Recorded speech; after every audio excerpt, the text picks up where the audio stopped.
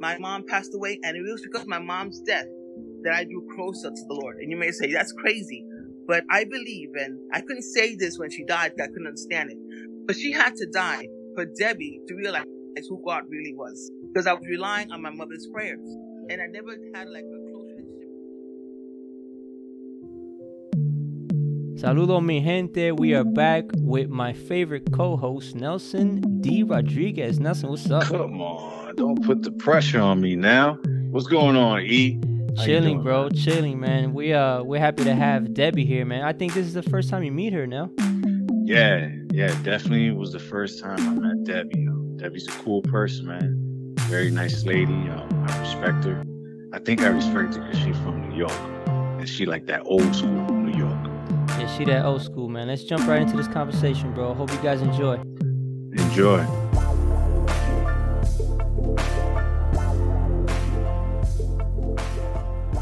So, Miss Debbie, do you have a pastor's joke? No, I don't. But I'm sure you do, Eli. I think I do. Nelson, you got one? This week I think I'm gonna pass. Then I'm gonna have to share mine then. Yes, sir. Mm-hmm. That works, man. I might have to say it in Spanish. Okay. Do you want me to translate? Nah, don't translate. Should I say it in English? Okay, I'll say it in English. Why can you only trust 2 and 3? 2 and 3? I have a feeling I know this answer. Let the Lord use you, brother. Go ahead. Because God's in there. What? No. You know, he says where there's 2 or 3, God is there. Wow, Nelson, that was a good one, You got a but good no. point there. You can only trust 2 and 3 because one never knows. Oh, that was weak. Kidding me, bro. Okay. You got me. Dude, it's a pastor's joke, man. I didn't make it up. A pastor said it. It's not my joke. Yo, that's the point. Isn't that the point? Do we have to reiterate that pastor's jokes aren't that great? Stop. Mm. They're good sometimes. Sometimes. You just have to Especially come when they're across. preaching. When they're preaching, they throw some good ones out there. So. The one I just said was corny, but Facts. it's not mine. I didn't make it up. I hope that was in the beginning of the preaching, not in the middle. I don't know. Because I would have got up and gone to the bathroom. All right, man. Whatever. So, if you don't mind me calling you Miss Debbie, is a custom now because Eli called you that. So now I feel like I have to. You don't have to, but if you want to, it's okay. Okay, Miss Debbie or Debbie, however you may like it. First, thank you for being on the show with us. We know that the words that you're going to bring tonight is going to be of a blessing to anyone who's listening. I just want to touch base on something. I don't want to ask your age, so don't worry about it. However, I do want to ask you, what is something you would tell your 15-year-old self? Oh, wow. What would I tell myself 15? Well, that's a long time ago, brother. We're not giving the age, like you said. We're not touching the age. But one of the things that I would say is be yourself. You know, as being a PK, you're expected to act a certain way or have a certain behavior because of the calling which your parents had. And you shouldn't. You are you. Your parents were the ones that were called by God. Another thing that I would tell me, I was 15 years old, is to always have somebody to encourage you. Being a PK, you always, they always point you out with certain things. But instead of people pointing you out, to encourage you to move forward in the Lord. Another thing, and the last one is, too many PKs grow up bitter. At one point in my life, I grew up bitter because my parents were so involved in the church, and the people wanted so much from them that they couldn't give us time. And being the youngest of 8, I was always very outspoken. And that's one of the things I told my dad. I said, I understand you have the church, but for your father, to me first, before to anybody else.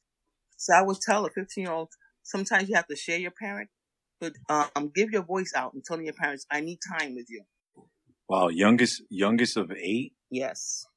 Man, I guess being the one that's not a PK, looking from the outside in, I can say that what you just mentioned about growing up bitter, because that's something I think all PKs go through. the fact that your reality is not my reality, Mhm. because I didn't have to share my parents. Right. You know, I had my parents there, but you guys, you have to share your parents. And it's not that it's by choice. It's almost like you were born into it. Yeah. So even if you wanted to speak out about it, maybe a lot of them may find themselves on the reserve side. Like, well, I know my dad has a calling, or my Mhm. mom has a calling, and they have to serve the people. So that in itself is like, it's rough. Yeah. Because there's a lot of, there might be a lot of activities that they might not be there, or they're on their way there, and then a member calls them. Mhm. And I'm going to say, from where I sit at, growing up in the church that I grew up in, I give thanks to God that the pastor I grew up with, which is Eli's father, he demonstrated that family is first, you know. And then the church I go to now, my current pastors over at Fuyo City Church in New Jersey, New Brunswick, they emphasize a lot that your first ministry is your family. And I think it's a cultural thing, Yeah. meaning a generational thing, not cultural, a generational thing. Because if I look back to my parents, even though I had them, they weren't pastors, but my dad was always involved in something in the church. And I could only imagine a pastor's kid and maybe the stress that might cause. But again, I give thanks to the church that I grew up in, that they emphasized on your first ministry is your home. Right. Before anything is your home. So it's like you drop everything for your family first. Right. And that's something good to give as advice, that Right. it's going to happen. Don't let it make you bitter, Exactly. but try to see around it, see what can be done Mhm. to understand that your parents have a calling, but also that you do need their attention. Yeah. And the amazing part about my dad, like I told you, he had 8 children. At the time, he was pastoring the church. The way they did it in my house was because the church couldn't support them. You know how some pastors have a salary? So my mom would work during the day and my father would work at night. Meaning that after he finished church, he would, say goodbye to us and go to work. Okay? Wow. And then my mom, he would come in the morning. He would come make the breakfast for the kids. My mom would leave to work. But he always found that weekend to take us to Coney Island. If you're from New York, Coney Island was like the big thing. So it would be after a Sunday service or just a stroll on a Saturday to make sure he take all 8 kids, all of us, to Coney Island to give us that one day, whatever day it was. But he wanted to make sure that he loved us. And he always showed me, being the youngest, you know what? You're my baby girl. You're my last one. So I tend to be more like a daddy's girl. And people in the church will say, oh, I have my father wrapped around my fingers. It's not that. It's just I saw the sacrifices that he did. Yeah, that's big. Being yourself seems to be a lot of what a lot of pastors' kids that I've talked to have said and continue saying. So I think that's a valid point. That's a valid point. Actually, you don't even have to be a pastor's kid to think about that. I think it's a good point for everybody to keep in mind. For the younger listeners, even some of the older folks, sometimes we're trying to find ourselves still, trying to make everybody happy, right? Trying to be the person that someone else thinks you should be, and you're not being yourself, and that's where you get into some issues. Sometimes deep issues, and sometimes things that you can take care of really quickly. But I like that point. I like the fact that you said to be yourself. Now, Miss Debbie, we would like for you to share with us an experience, or maybe should I say a testimony, that has in some way made you stronger so that the listeners as well as us can be encouraged. Well, it's a combination of my dad and my mom. My mom was the first one out of the family to depart to be with the Lord. And she was like the foundation that kept us together. So when she passed, it was really hard for us. And I couldn't understand why God allowed her to go. But then the testimony that impacted my life the most was my dad. My dad was diagnosed with cancer, and the doctors didn't give him very long to live. But my father, before he went for his first surgery for the cancer, he told my sister, which is now the pastor of the church, you're going to hold my place here because I'm going to come back and I'm going to live. So he went to the surgery, to make a long story short, my father had cancer for 21 years. My father had cancer throughout his body. It started in his right kidney. It went to his left kidney. It went all over to the point that he was yellow. Okay. He was yellow. He had no color, but yet and still he kept on saying, my time is not yet. And he continued pastoring the church. And what I admired and I changed my life and my look of God was the fact that he says, my time not going to be done until the church is organized and I leave everything in its place. And that's exactly how it was. My dad eventually got worse and worse and worse. He installed my sister as a pastor, and his vision was that I would be ordained.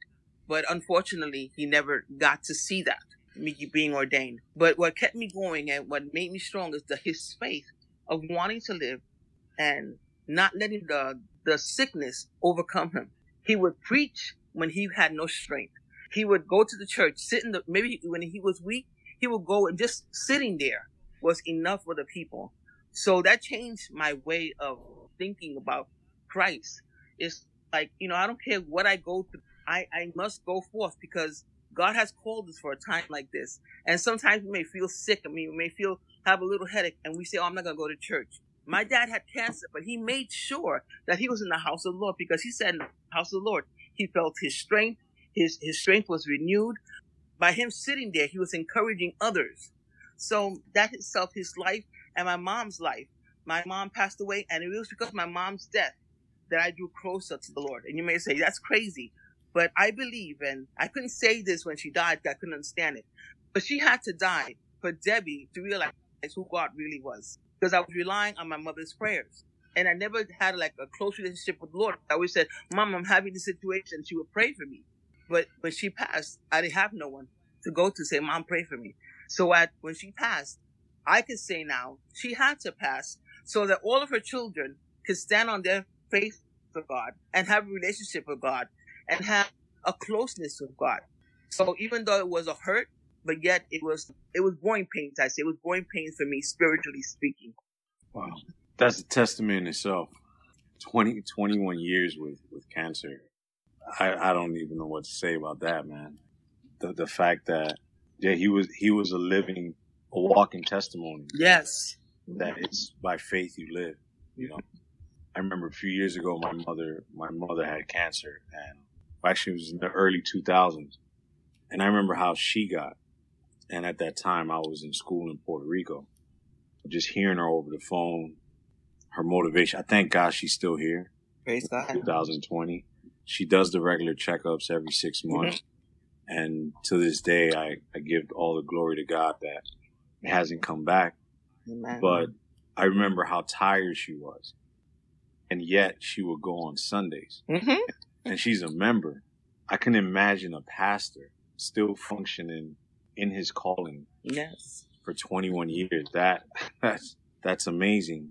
And then for you to bring a testimony and say, his faith of wanting to live, wanting to continue to move forward is what helped you. That even though he's not physically with us here, he's transitioned to heaven, but his actions is still moving you to continue to move forward. That's awesome. You see movies, you hear stories, you read books about people coming out of whatever hardship. People always talk about the phoenix coming out of the fire. And I mean, to me, that's a Christ-centered story, man. Like you talk to somebody and they going through fire and they come out of it. Just like how you're saying, it's like the phoenix coming out of the fire. You got, your father's sickness and your mom's death. That's fire right there. You know what I'm saying? It's like the Bible says, God's purifying the gold in the fire. So you come out of that fire and you have all this positive and encouraging words to tell people, not just us, the listeners, but everybody that you come across. And I'm a testament to that because you're a very positive person in the church and you're always giving everybody a positive word. And I appreciate that from you guys, you and your husband. I really like the way he speaks. Even when he's just, about to pray for the offering, he always says something like, because the Bible says, and then he just spits some scripture. And I really like that about him. Thank you, Miss Debbie, for being on the show. I really appreciate your time. I know that everybody's busy and we don't always have, well, right now, Nelson is where? I'm in Atlanta today. Yeah, Nelson is in Atlanta today. So it's fun to speak to Nelson with other people because Nelson kind of has like a backstage as well in the life of a pastor's kid because he's been around us for such a long time. And again, Debbie, thank you so much for your time. Thank you so very much for having me. It was a pleasure. And I'm honest to say I'm a PK. And the amazing part is, Eli, is that as much as I always said, I'm never going to be a pastor. I don't want to, I would never want that role. But the way God works is so weird. I won't say weird, but mysteriously. Because after my father passed away, they ordained me. And after they ordained me, I was like, Lord, I told you I didn't want to do this. But sometimes we don't do what we want to do. So I'm honored to be a PK. It's worth it. It was worth it. But thank you guys. I really appreciate it. Yes, ma'am.